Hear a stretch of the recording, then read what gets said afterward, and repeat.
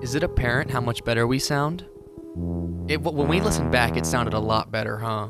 Yeah, definitely. Guys, we took a little bit of time off because I've been waiting.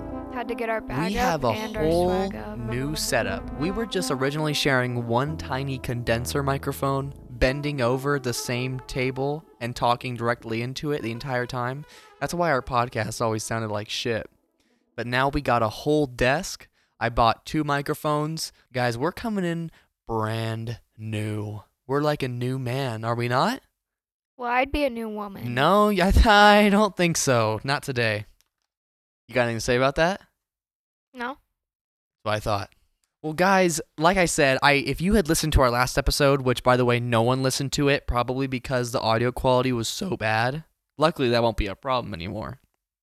But for those who did, we mentioned that our next episode is going to be Jerry Brudos, and if you can read the title, maybe you can't. Maybe you clicked on this and you can't read the title. They're like listening, and not you can't reading. You can't read anything, and you're just like looking around for podcasts and clicking on whichever one looks cool. They're here to listen, not to read. That's how it happens. Yeah, that's why people like audiobooks. Yeah. That's the same people listen to podcasts as the same people like audiobooks, right?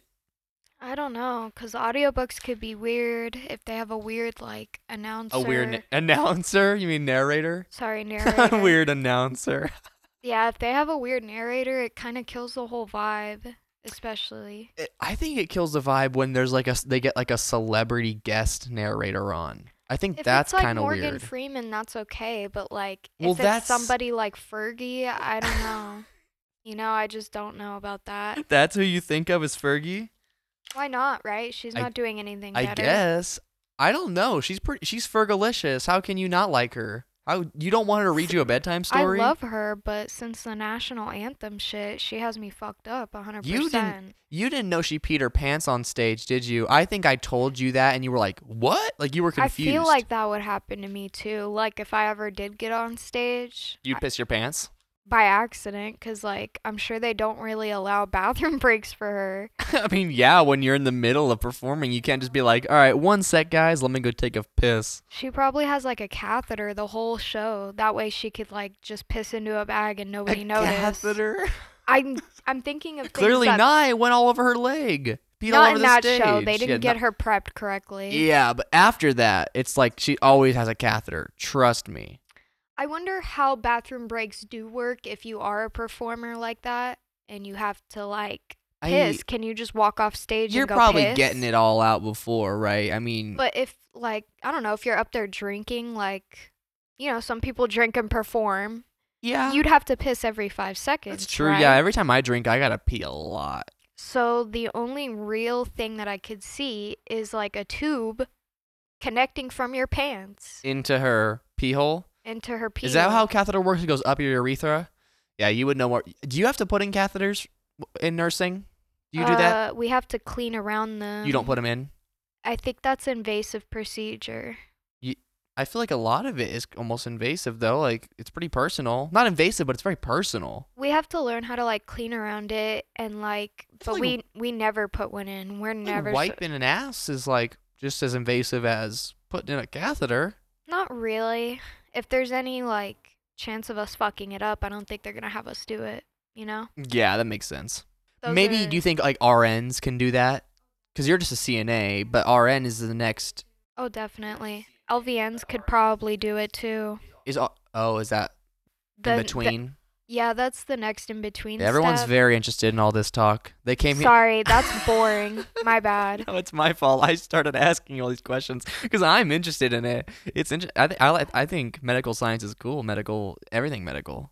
Since I was a kid, I've like really liked medical science in general. So. Well, I know we mentioned on our torture episode that we would eventually do an episode on like cruel medical science, which actually, let me backtrack and finish what I was saying, guys. I just set up this whole new this whole new setup. I don't know what else. The guys just set up this new setup, and I'm really excited. So I'm a little like, I was like, let's record. I got right into it, and I'm already hopped up. As soon as he figured out it sounded good, he was ready. Oh, you don't even know. That was enough for him. Yeah, I am sick and tired of editing all these shitty sounding podcasts that no one will listen to. I'm sure anyone that has stuck around with us is like on the verge of quitting because of how bad it sounds. Not anymore, but I don't know. For a minute there, we were getting a bunch of new people, right? yeah, I think it's about people that stay though, not people True. that listen once and then don't come back. But anyways, like I was saying, let me backtrack. Today's episode is on Jerry Brudos, and let me just give our schedule for the month. The next 4 weeks coming up, we have Jerry Brudos Part 1 and Jerry Brudos Part 2. This is going to be a two-parter, and I actually did split it down the middle this time. I do know when I'm going to stop. And then we have Annalise McKell, which is probably going to be a one-parter, but I have to finish writing it, so it could end up turning into a two-parter. But if it's not, our fourth show of the month is going to be units. Oh no, we agreed on a UFO one. We said we're going to do a UFO. Well, it's up to you because you seem like you've done a lot of research for Unit 731. Yeah. I'm just really interested in it. It is cruel medical science. It's about the Japanese I know during nothing World War about it. II, before World War II, I think. Like doing cruel, awful torture experiments on the Chinese and even like Russians and U.S. military. Were they like trying to create new diseases or They actually infected a town with the Black Plague. the bubonic The plague? bubonic plague, yeah. It's very interesting. When was the last case of that actually being apparent?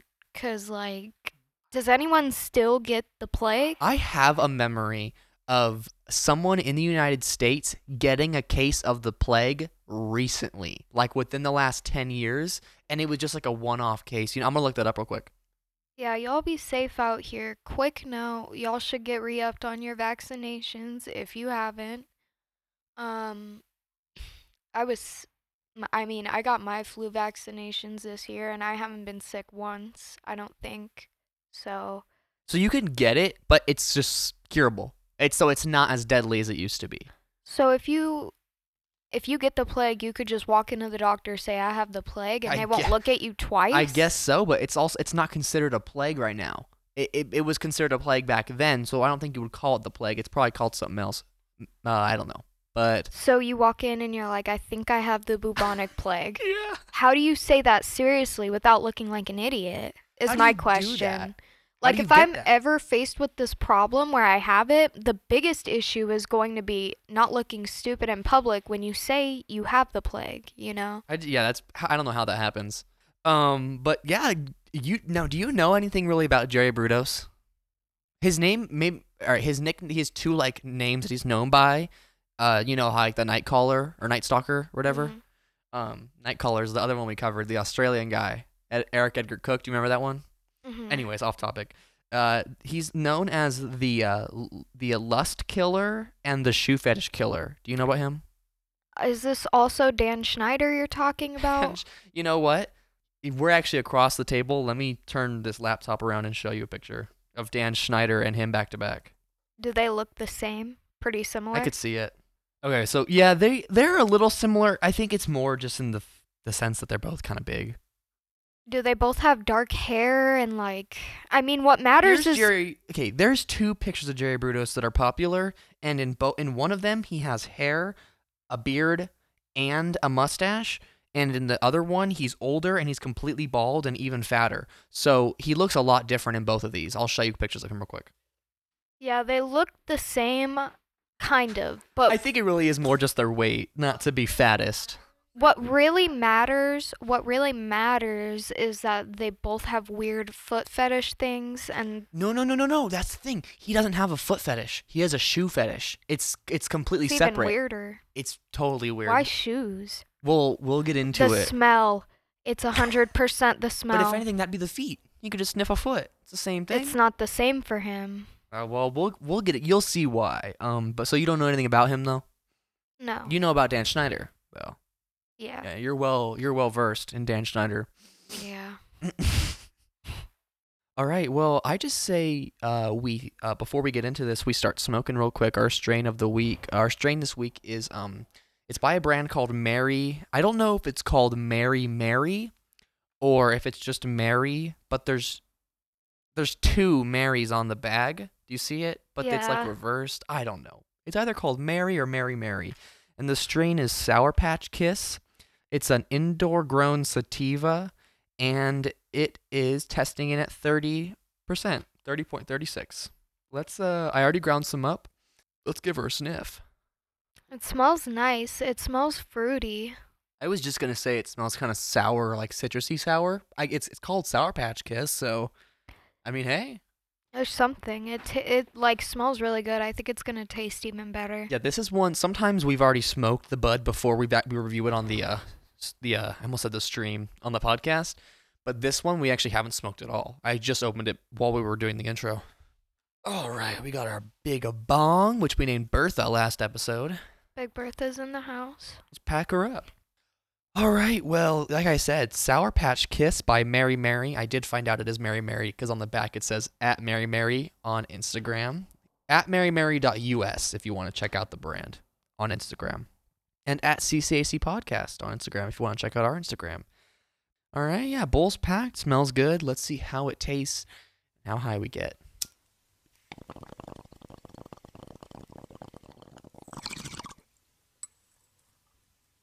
Well, that tasted really good. Yeah. It was really smooth. Did it taste good before or after you coughed like 30 times and I just had to cut it out? Before and after. Both? Yeah. Well, that's good. That means it's really good if it was before and after. It was really smooth. I was expecting it to like choke slam me, but it didn't. So I was pretty satisfied by that. I think the part I just cut out proves you wrong, and it did choke slam the shit out of you.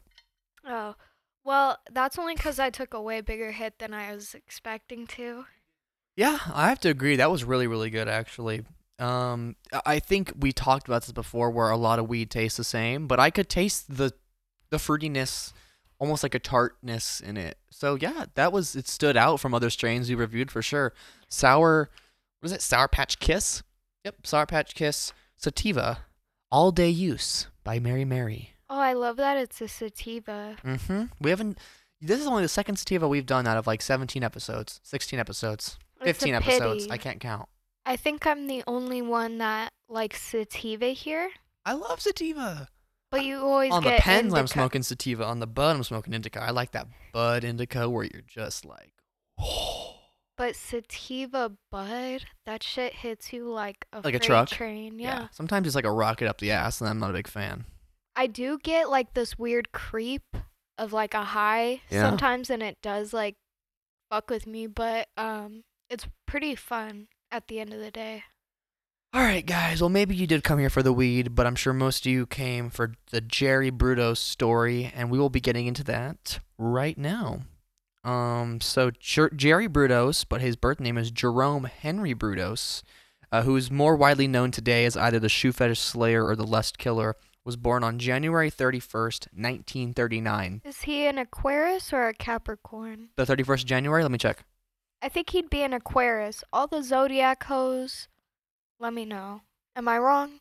Happy birthday, Aquarius. That's the first thing that it said when I looked up what it was. It just said, happy birthday, Aquarius. I had no idea because I know she's a Capricorn, but...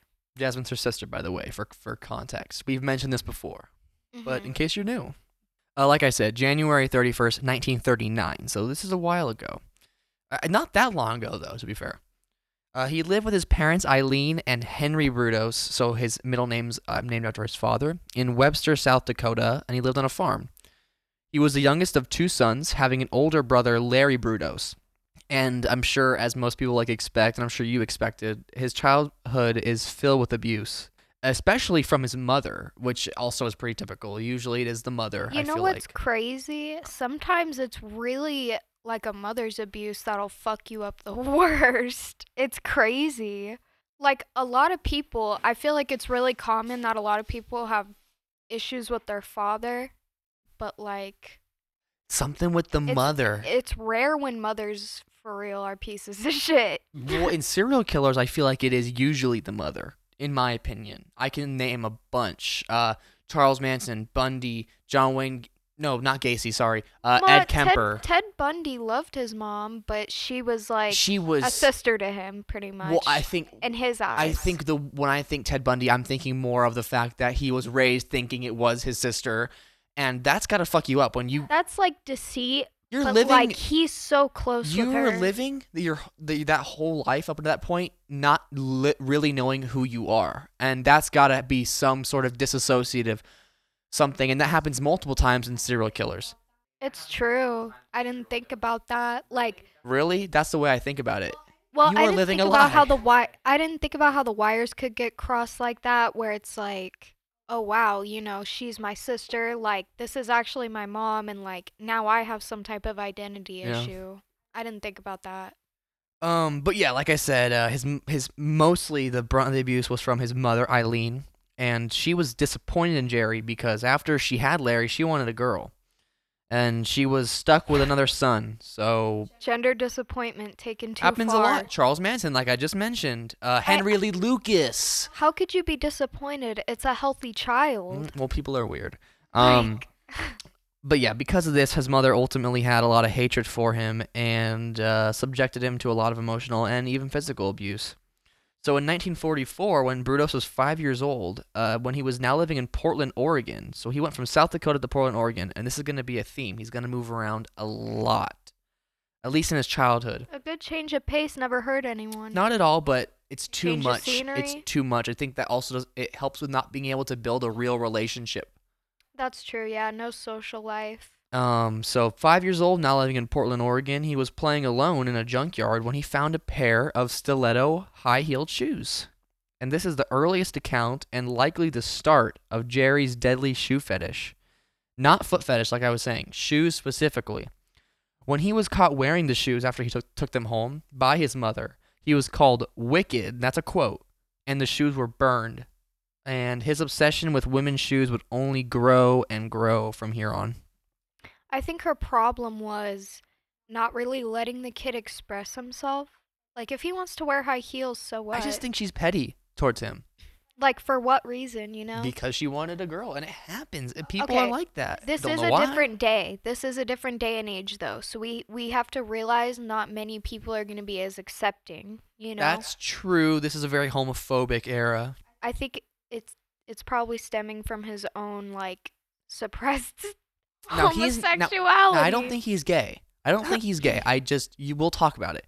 He wanted to wear them for a reason. Now, so before going into the first grade, he moved again to Riverton, California. So not only moving again, but to 3 different states, not just in the same state. He's moving states over and over. And during first grade, he was caught stealing his teacher's shoes. And the teacher reportedly had 2 pairs of shoes she brought to school for some reason. So Jerry hid the second pair from her while she wasn't looking. But a student caught him and ratted on him. What a fucking Imagine snitch. you're the teacher and you brought your spare pair of jogging shoes for after school when you go on your 3 o'clock run, and some weird little fuckhead in the first grade is caught, not by you, by another student, stealing and possibly sniffing your shoes. Like, that's weird. So yeah. I'd feel scared for my life. Like, maybe he's tracking me now. As a first grader, I wouldn't think like that. But I would He's just be like, obviously what the fuck? psychotic. Like, what He's the obvious. fuck? Why do you need the shoes, my boy? He collects them. We'll get into it. Yeah, the teacher got mad and Jerry left the room. Apparently he was visibly embarrassed. Should be. And now Jerry failed the second grade, and during this time, when he was aged 7 to 8, he was diagnosed with measles, swollen glands, and laryngitis. And he had to get several different operations to fight Jesus. against the fungal infections. And after this, whether it was unrelated to these operations or not, he had started to complain about headaches and blurry vision. I'm going to say that, yeah, it's 100%. When you go through medical trauma like that, you're going to have some issues afterwards, too. Like, you're going to be pretty anxious, pretty terrified, pretty on edge. Yeah, and angry. We talked about Eric Edgar Cook. I mentioned this earlier. The guy from Australia. He was called the Night Caller before the Night Stalker, like 20 years before. He had surgeries. Remember, he had a cleft lip and palate. Remember that guy? And he had surgeries that ended up leaving him worse. And this was around the same time. Like, he was born in the 30s, just like Brudos was. So that was in Australia, but the medical science back then, like with certain things, wasn't as advanced as it is now, and they could have fucked something up very easily. The way they treated it, they probably just gave him coke and sent him home, you know? Cocaine? Yeah. I thought you meant a sody pop at first. Bro, they were using that shit like it was amoxicillin. Hell yeah, they were. So yeah, that might have been related to, or not. I would guess yes. That's why I put that in there. The school recommended glasses, but when he went to the doctor, they said he didn't need glasses, and he didn't get them, and the headaches just kept on coming. So now, again, he moved back to Oregon, living in both Grants Pass and moving again to another place in Oregon called Wallace Pond, during the ages between 8 and 12. So, I mean, like I said, he's already moved like 6 times since he's 12. That gives you 2 years max. What is the reason? What is the reason? I don't know. Let me. Military? I'm not sure, honestly, but this is just the timeline that I found. So while he was in Grants Pass, he would sneak into his neighbors, which were teenage girls' houses, while he would hang out with their brothers. So he would be like, you want to hang out to their brothers, and then while he was hanging out with the brother in their house, he would look through and steal their clothes, including their shoes, and over time he also developed an underwear thing. That's more common than shoes. You probably okay. To me, yeah, the underwear thing makes a lot of sense. Yeah, I get that. I never in some got weird, it, strange way. Yes, I get it. I would. I don't get it, but I would never do it. But to each his own. Yeah, but how do you explain when I found all my dirty, stinky, moldy, thick, gooey underwear under your pillow last night? There's like piles of them. I wish there was a video podcast. Are you talking to me? Honey, baby girl, I would never take your panties. Anyways. Not your drawers. So, yeah, he would look through and steal their shoes and their underwear. And in 1952, when Jerry was 13 and his brother Larry was 16, Larry had drawn pictures of naked women and hid them from his mom. And Larry knew she would be upset if the mom found them. That's why he hid them. And one day, Jerry found a locked box in Larry's room, and I'm sure you guessed what was inside. It was all my sticky, gooey, thick, smelly, moldy underwear. And Larry was hiding it from me the whole time, and then he put it under your pillow last night to frame you like the Tooth Fairy. He did that. Yes. Also in the box. Why he's behind bars. Also in the box. Not Larry. Also in the box. In the Larry's locked box was the drawings. And as Jerry found Larry's drawings, his mother caught him, and Jerry just, without any hesitation, said it was his. Of course, that did not go well with his mother. He was scolded, called a naughty little boy, all the above. We've all been there. Every name in the book. So that was 13. Now, at around age 16, this is when Jerry's starting to go through puberty. And, it's kind of hard. Like, you can have a fetish, but tying it with something sexual is hard before you go through puberty, right? Because you don't even really have those sexual hormones. Like, you do, but they're not fully developed. So his shoe fetish was more of a fascination with shoes. But in my mind, before puberty, I don't think it was fully sexual yet. Like, I think it was, but he didn't even realize that it was. And once you hit puberty, you all that's going through your head, and you're starting to get that in your head. And there's things to back that up. We're gonna get into after he starts going through puberty. It starts turning into more more like sexual violence, which is why I think that. So it's hard to say because I think some things through childhood could be even in your head at that point construed as sexual, or could be like some type of fascination you have.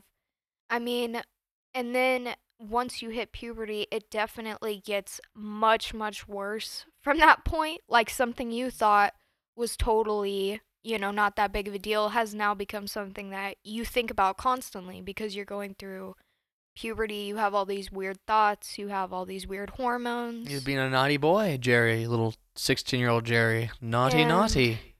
With the experience that like he has had so far, it's not totally off to think that he would definitely resort to sexual violence after that, tying with the like shoe thing because when your mom's smacking you on the dick saying you can't wear high heels, now you're Makes gonna you want to wear high heels even more now. And get your dick smacked even harder. So. Yeah. And you start associating these things, the dick smacking, the dick sucking, the clap socking, all of it, the butt fucking. The pegging. All of the above.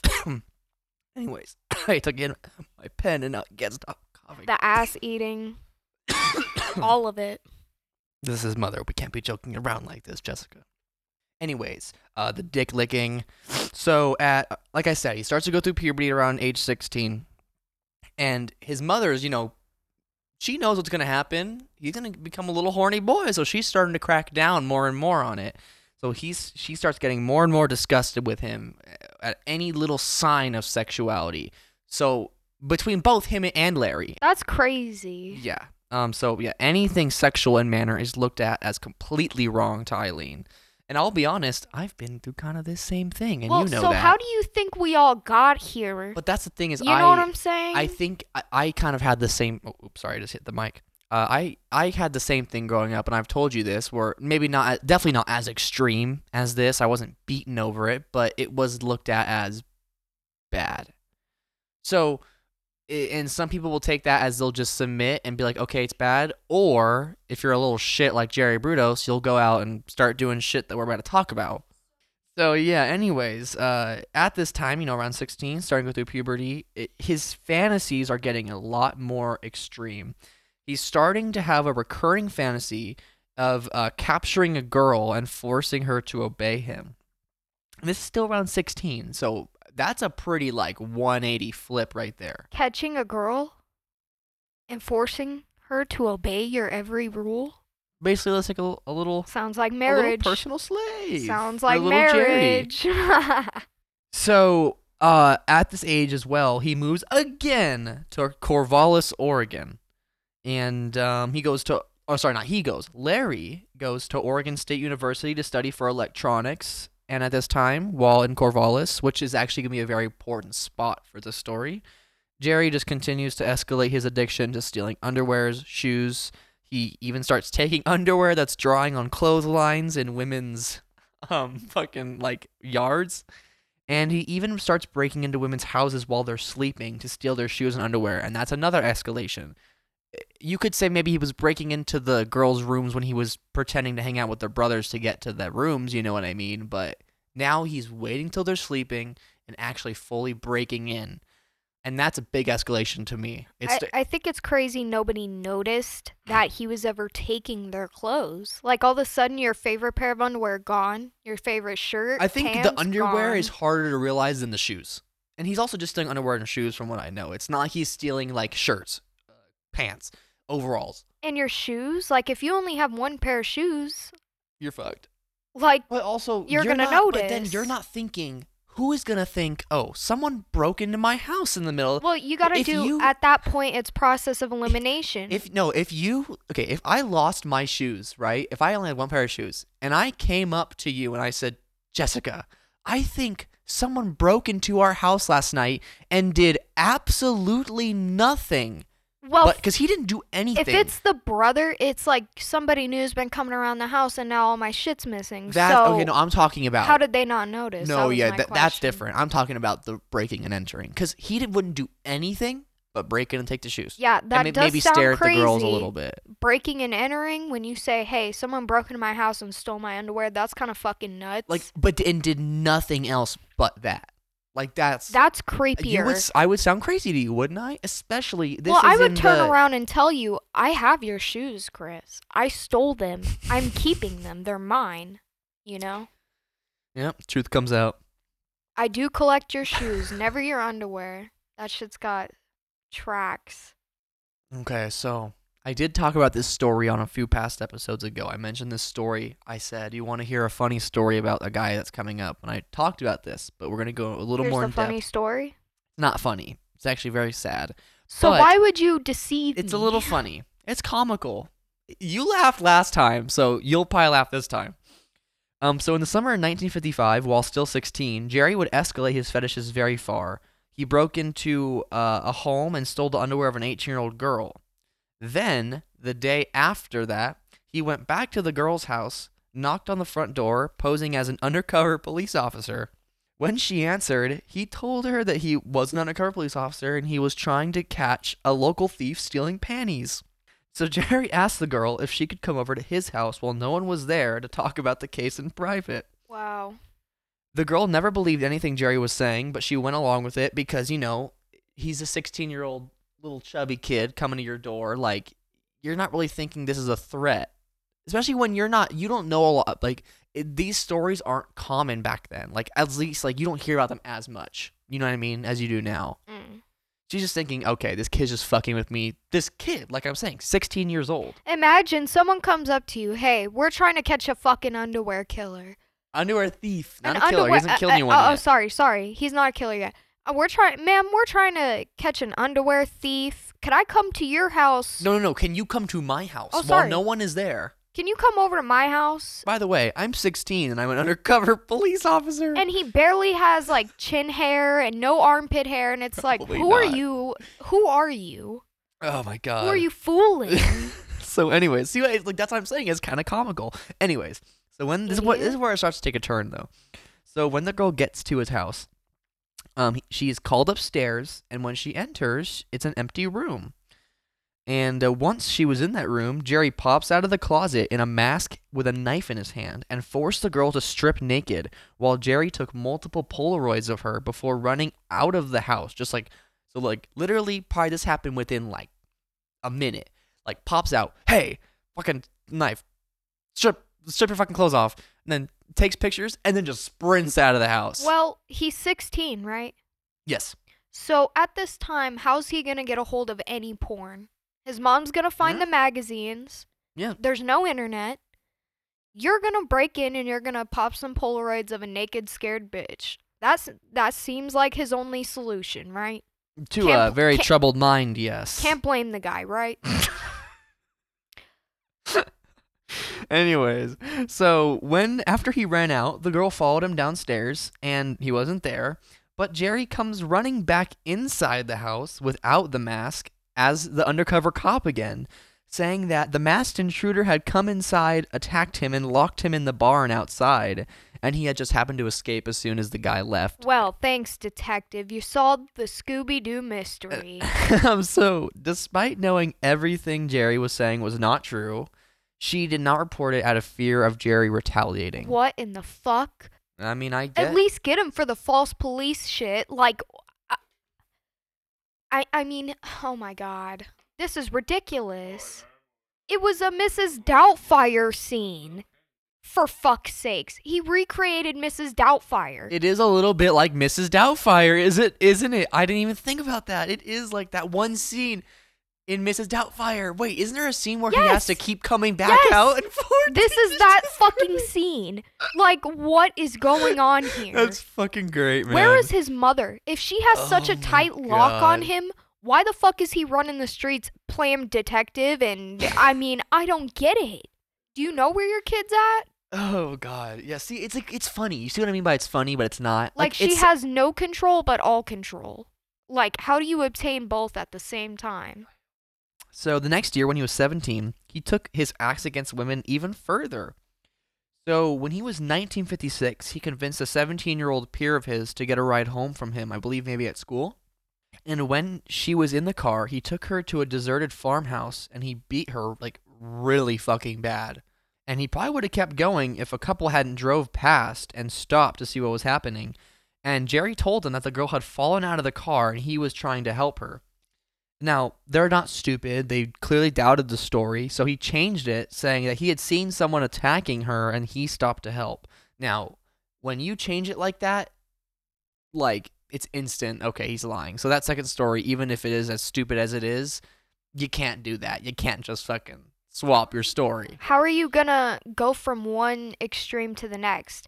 To say she fell out of the car, okay, yeah, that's a stupid lie. Now to say that she was attacked? I mean, yeah, she was attacked. We know by who, because you're a fucking liar, you know? Now, if that couple hadn't stopped, who That knows if girl she would have probably would have died? been dead, That could have yeah. been his first victim. It really could have.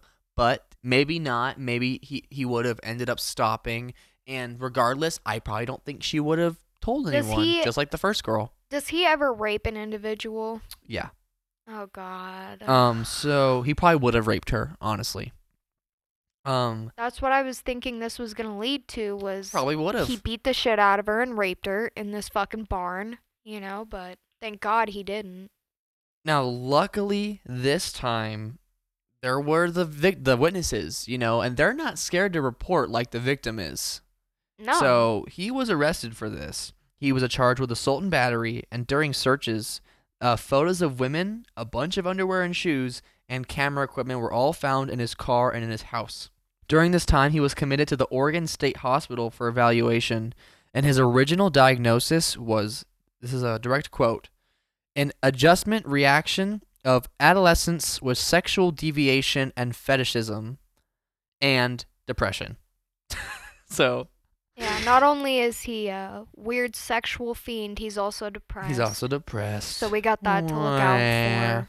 Anyways, while he was hospitalized here, he started to attend a North Salem High School in Dallas, Oregon. So he's, moved again. I mean, he's in jail, but still constantly moving around. And he attended this school during only the daytime. He also received a new diagnosis of borderline schizophrenic, but to be fair, at the time, this was really common. Schizophrenia was not as understood as it is now. You could say or do anything and people would be like, you're schizophrenic. You could be gay and they'd think you're schizophrenic in that age. Exactly. So Luckily, he was arrested, but sadly, he was let out after only 8 to 9 months after being deemed not a danger to society. I'm sorry. How is he not a danger after he beat the shit out of that woman, lied about it, breaking into people's houses? Like, how is he not a danger? Yeah, like in that first story, like maybe it's a little goofy, like you said, fucking Mrs. Doubtfire, but it's serious. And it's not just a joke. It's an actual reflection of his inner self. And it really is the turning point for him. It is the biggest escalation until he starts killing, which we'll get into in part 1. We'll get into his first victim before we end part 1. So after being released when he was 18, he went back to Corvallis, which I believe is in Oregon, like I said earlier. Yes, Corvallis, Oregon, and graduated high school with a GPA in the bottom 30% of his class. Now, this isn't to say he was dumb. It is. He was very smart with electronics, and that's going to be a little important. From ages 18 to 20, he attempted to go to college at OSU and also Salem Technical Vocational School, but after consistently bad attendance, he eventually gave up. And after giving up, he decided to try his luck in the Army, which is also very common in serial killers. You see that a lot. Yeah, nobody kills like the Army. If you ever want to know how to kill somebody and get away with it... I think we were just talking about this, weren't we? Yeah, because I don't know what the figures are statistically, but a good amount of people that are in jail are veterans, and most of those people, about 20%, went in for killing someone. Yep. Either it's a PTSD scare killing, or it is just the complete desensitization of human life. And in all cases, you see this, it was self-defense. It's never self-defense. You know how to play the court. You know how the legal system goes, so you're going to try it. He completed his basic training in Fort Gordon, Georgia, and then was stationed at Fort Ord, California. He was granted the rank E2, and now this is a direct quote from Google because I wanted to be more specific about what that was. So this is a direct quote. The E2 rank denotes a private that is either in training or on her first assignment.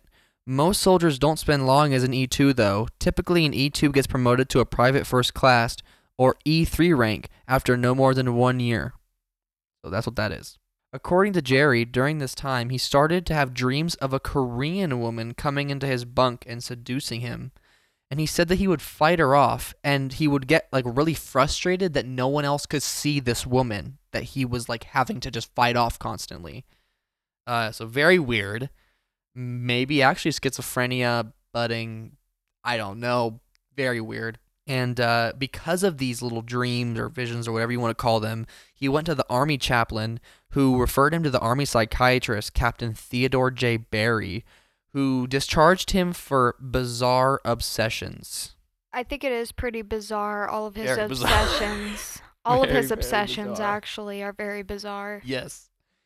Except the underwear one. The underwear, it is bizarre, but it is so common, though. So is a foot fetish, but a shoe fetish isn't as common. Yeah. And what he will start to do soon is not as common either, of course. After being discharged at 21 during the fall of 1960, Jerry moved back to Corvallis with his family, but he lived in his brother Larry's room, but once Larry came back, he was moved out to the shed, and he made sure to cover all the windows and keep it perfectly dark inside there. And in the shed, he kept his stash of all his found underwear, his shoes, and other trophies from victims. He ended up getting his FCC license and started a job at a Corvallis radio station doing engineer work. And during the same time, while running errands one night, a young girl was walking alone, and she caught Jerry's eye, so he decided to follow her home. And once at a good spot, he strangled her until she was unconscious and just stole her shoes. Then took them back home, and he said he slept with the shoes in order to feel more powerful. And this is not a one-time thing. He would do this multiple times. He's charging his chakras. He's really gearing up. He is. You haven't seen him at full power yet. Yeah, and he's keeping all these shoes as trophies, like I said, in his shed. Now, to me, he's it says he strangled her until she was unconscious. Did he think she was dead? Like, was he trying to kill her? I think he probably did have the intent to kill her. I don't know, because really know. maybe she's unconscious, but like, is it easy to tell she's alive? Like, can you visibly see breathing? Is she making any kind of noise? Like, I think that would be. You could still see them breathing. But so then, would he know she was alive? Because if he wanted to kill her, he could have kept going. So was he just trying to knock her out? It probably happened so fast, and he probably was just thinking, "Oh my God, she's probably dead. Let me take her shoes." Yeah, not that it's any less worse. I mean, these women have to live with this trauma of being randomly attacked for your shoes, like, for the rest of their lives. Well, now I have a new fear, that's for sure. In January of 1962, Jerry met Darcy Metzler through the job at the radio station. Darcy at the time was 17 years old, and Jerry was 22. And, you know, that time, then that's a lot more normal. That's like a huge 5-year gap that you could probably avoid. Back then, it's a lot more normal. The two of them began to go on dates, and since Darcy's father didn't approve of Jerry, this just made her want to get together with him even more. And we were talking about this kind of, you know what I mean? Yeah. And within less than 2 months, they were married. And later that year, their daughter, Megan, was born. And now Darcy's going to be very important in this story, especially later on during the trial. So throughout that year, again, they keep moving throughout the West Coast. And this, actually, I have a reason. It's due to Jerry not being able to hold a consistent job. The couple from the outside was seen as happy and loving, and Jerry was known to not drink, smoke, and he barely, like, even swore. So, like, he's seen as, like, this kind of straight edge guy, maybe a little weird, but, you know. But throughout the marriage, though, Jerry's fetishes got only just worse and worse. Jerry would make sure that the couple had to do almost everything completely naked inside the house. Jerry would also make Darcy take a bunch of different kind of pornographic photos, and they started off kind of normal, right? Like, that's not the weirdest thing for a husband and wife. Definitely not. But it started off just like, you know, her in some high heels and like a black dress or something. I don't know if that's exactly it. It's just like what I'm like picturing, right? Like with the shoes specifically, because that's his big point. So I do know there's always something with the shoes in there. And completely nude except for shoes. Yeah, but then it would start to get really weird, like a lot more graphic, and just over time she got less and less comfortable with it. Also, anytime Darcy did any work around the home, Jerry made sure she did it naked except for high heels. So also having to do your fucking work in high heels, but also completely bug-ass naked. What the fuck? So once Megan, the daughter, got to be a toddler, Darcy made sure to have Jerry stop having them being consistently naked in the house, and thank God, right? I mean, I think he would be really weird if he continued to push it. Imagine growing up like that.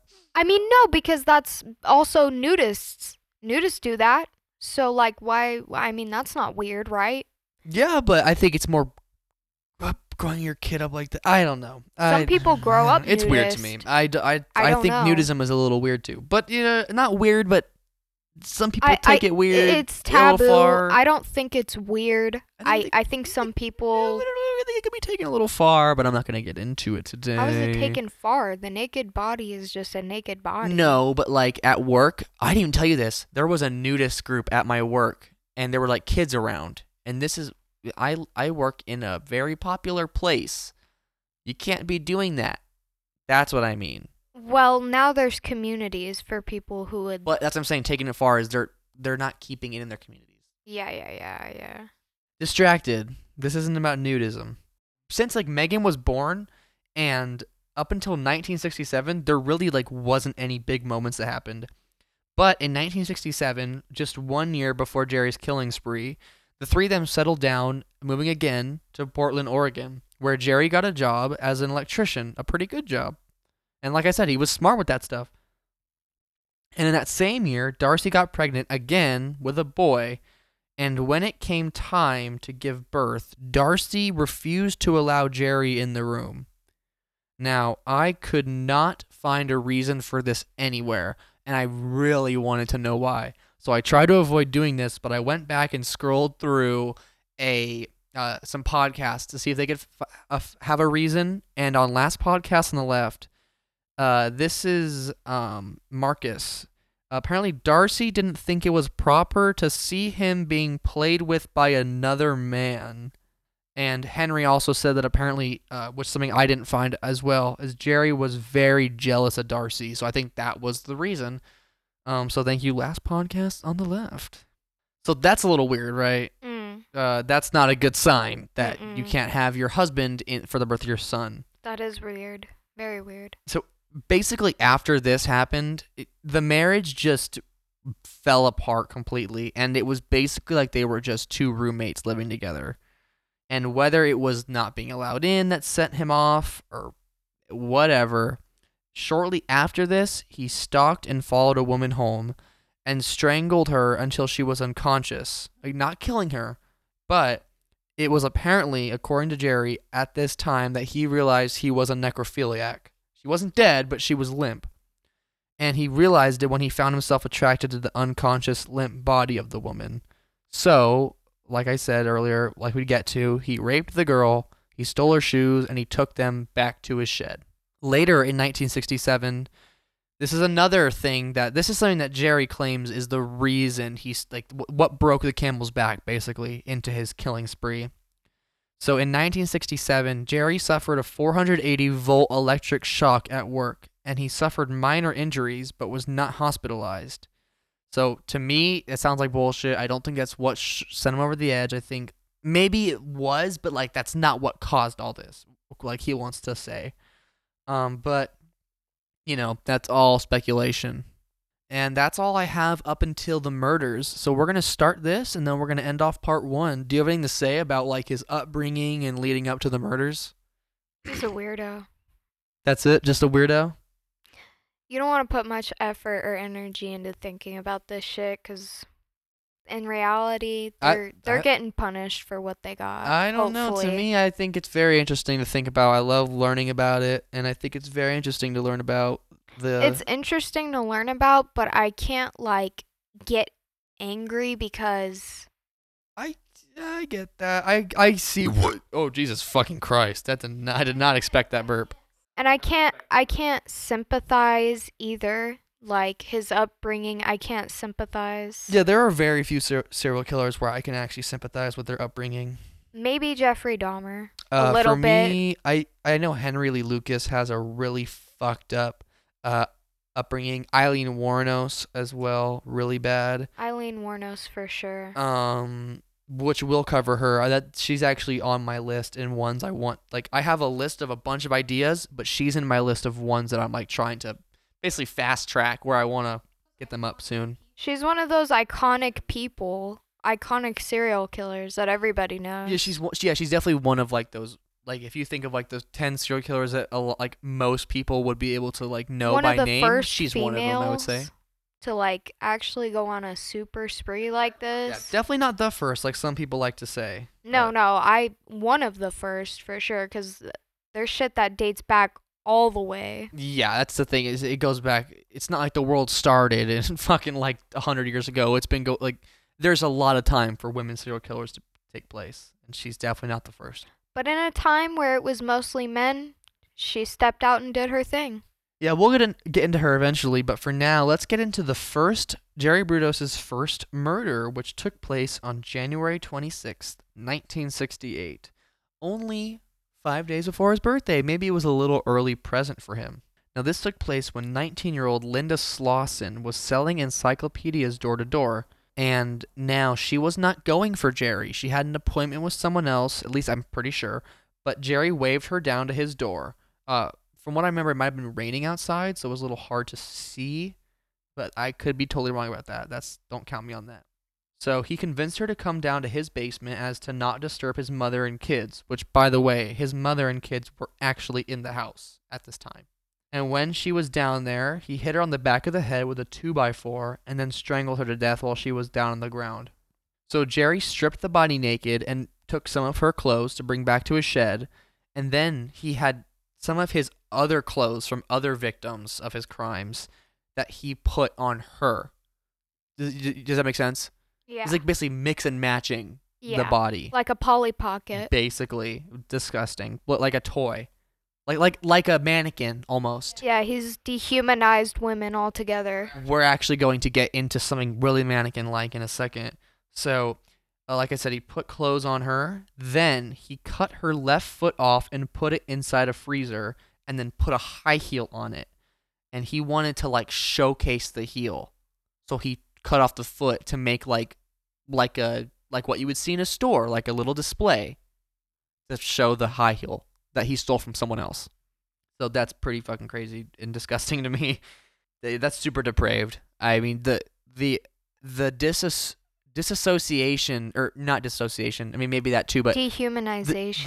I was going to say the desensitizing of human life, but that as well, dehumanization. Not seeing them as people, seeing them as objects. Yeah, I don't know if this is a women thing for him, because he did target women, but I don't know if he just saw all humans like this. I mean, you know. It's pretty common. Now, he cut the foot off, put it inside a high heel, and put it in a freezer. Then he put the rest of the body under the staircase that led to the basement. And he had his... okay, I saw two things. I saw that it was Darcy and the kids in the house, and I saw that it was his mom and the kids in the house. Whoever it was, he gave them some money and told them to take the kids and go get some lunch or something. And when they left, he took her body to the Willamette River, and he faked having a flat tire. He jacked up his car to make it not suspicious that he was stopped on the side of the road. He just threw it over the bridge into the river. When the cut off foot started to decompose, later on down the road, he also took it back to the same river, and both the foot and Linda Slauson's rest of her body have never been found. After the first killing, Jerry moved his family to Salem, Oregon. Again, this is going to be where the rest of his killings take place. And in his new house, there's a nice big garage, which he would turn into his killing workshop. And from now on, the sexual fantasies in the house would start to show themselves again, but in really weird ways. One time, Jerry came out in full women's clothing and lingerie and just kind of stood there for a bit and said nothing to Darcy and then just walked away. And his kids were probably in the room too. They wanted to see if he looked nice, like SpongeBob coming out. So, I don't know. You really think that on the inside, I mean, maybe he's not gay, sure, but maybe he has a gender issue. Yeah, because his mother wanted a girl. Since birth. I'm sure that has a fucking huge thing to do with it. Not necessarily a transgender thing, but like a dysmorphia thing. An identity crisis. Yes. So that is where we're going to leave off, and we're going to pick back up on November 26, 1968. So only exactly 11 months later is when his second killing took place. And we're going to get into that as soon as we start part 2 next Wednesday. So what do you think so far? Interesting, huh? To me, it's very interesting. One of the more interesting serial killers. I think it is like an identity thing morphed into like a really weird narcissistic thing. For sure. It's like both at the same time. It's very weird. Yeah, no, I completely agree 100%. The narcissism thing I think is super common between serial killers.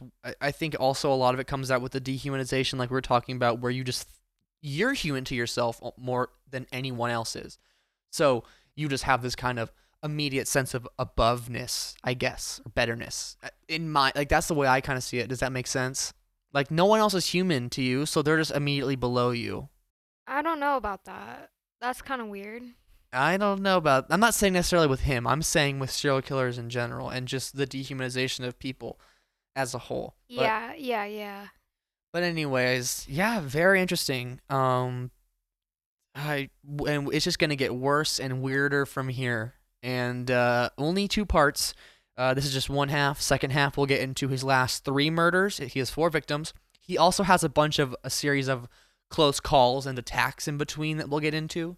But only three more murders, and then we'll get into his trial and maybe some shit with Darcy and how she maybe wasn't so oblivious to it all. We'll get into it all. Well, she's the closest week. Person to him right now. Yeah, we'll get into it next week for sure. But very interesting stuff so far. Yeah, one of the serial killers where he had an abusive childhood, but like I said, it's hard for me to find sympathy for this fuckhead. Like I can find it in some of them, but not him. Like you grow up, you tell your mom to fuck off. That's it. Grow up, tell your mom to fuck off, and then you live your life peacefully, who you want to be. You know, you don't have to carry it the rest of your life like that. That's a lot. That's too much for a person. No wonder he snapped, you know? Yeah. All right. Well, I guess we just we'll start doing the outro and head out of here cuz yeah, we're already running over an hour. So I'd say we're doing pretty good. All right. Yeah, thank you guys so much for listening. Like I said in the beginning of the episode, really really happy and really excited with the new quality of the podcast. It's becoming something a little more professional. We got the mixer, got the two microphones instead of using the same one shitty cheap like $20 microphone, like just leaning into it like it's so bad. And being afraid to make any noise at all because it's going to be a huge hassle. Yeah, it's not fun. Yeah, really excited, guys. I hope this makes it a little bit better to listen to. I'm sure it makes it a lot better to listen to. Makes me a lot more excited to record it. So and this last Wednesday when I didn't post a Lazy Sunday this week or a Wednesday episode, it was just because I've been waiting for all this equipment to come. I didn't feel like recording an episode because I was very happy with this Jerry Brudos outline. And I think it's a very interesting story. I didn't want to butcher it with the shitty mic quality, and I just had to wait for all this stuff to come. It'd be a real waste and a real shame because you are putting in a lot of work, effort, research, editing skills. Oh yeah, this has been going on for weeks. And the Annalise McKell one, I'm starting to actually pick up and read books. I did it a little bit with the Jerry Brudos one, and I'm doing it mainly. I'm reading a book for the Annalise McKell, so I'm starting to put a lot more effort into the research. So I put a bunch of money into the setup. I just really want to put more effort into it and make it enjoyable for all the people at home. I think the more thorough I do with the research and the better sounding the quality, it's just all going to increase the enjoyment of the listeners. And it would to me. And the enjoyment of making it. The enjoyment of actually looking forward to it. Yeah, we get to actually sit comfortably across a table from each other. We get to actually look at each other while we're talking now, because we were sitting side by side staring straight ahead at a wall before. Yes. It was a very not fun setup. A depressing layout, but it worked. But I was very into it. It's being. Something I've wanted to do for a long time, and I kind of hate the sound of my voice. I don't like recording stuff. I make music, and I don't put my voice in my music unless it's for little sounds. So, it took a while, but I started doing it, and now I realize how much fun it is. So I'm very, very excited. So yeah, thank you so much for listening. Jerry Brudos Part 2 next Wednesday, and Lazy Sunday number 4 this Sunday. If you're new here, we have a new episode every Wednesday, which will be just a main episode. as well, I guess I would call them, where it's like the Jerry Brudos or like the Annalise McKell or like something on a whole topic where I do put the research in, all that, maybe multiple parts, maybe not. And then a Lazy Sunday comes out every Sunday, and it's just a bunch of little news stories. I don't put as much effort into the research, just kind of reading off news articles of some interesting news stories throughout the week. So you guys can go check out all the back catalog, the archive episodes we have if you'd like, but from now on, the quality is going to be a lot better. So if it's something that you can't handle, don't worry, expect it to be just like this from now on. And because if this is your first episode and you go back and listen, it is a fucking big difference. It's a mess. At least I hope. I'm hoping it is. I only did a couple tests. Yeah, thank you guys so much. I had a great time researching this one and recording it. It is freezing cold, though, I'll give it that. So let's get out of here. At CCAC Podcast on Instagram, theccacpodcast.com is our website where you can find all our episodes, all our social media links. You can contact us through email there, like you can submit little Q&A questions. There's a bunch of different things on there. Go check it out. And yeah, new episodes every Wednesday and Sunday. So check in next Sunday. Be a good one. We got 2 weeks worth of stories to talk about, so it should be a little bit of a longer one. All right. Do you have your pen on you? All right. Let's take a pen rip to close it out. Oh my God, my pen is like about to die, but it's.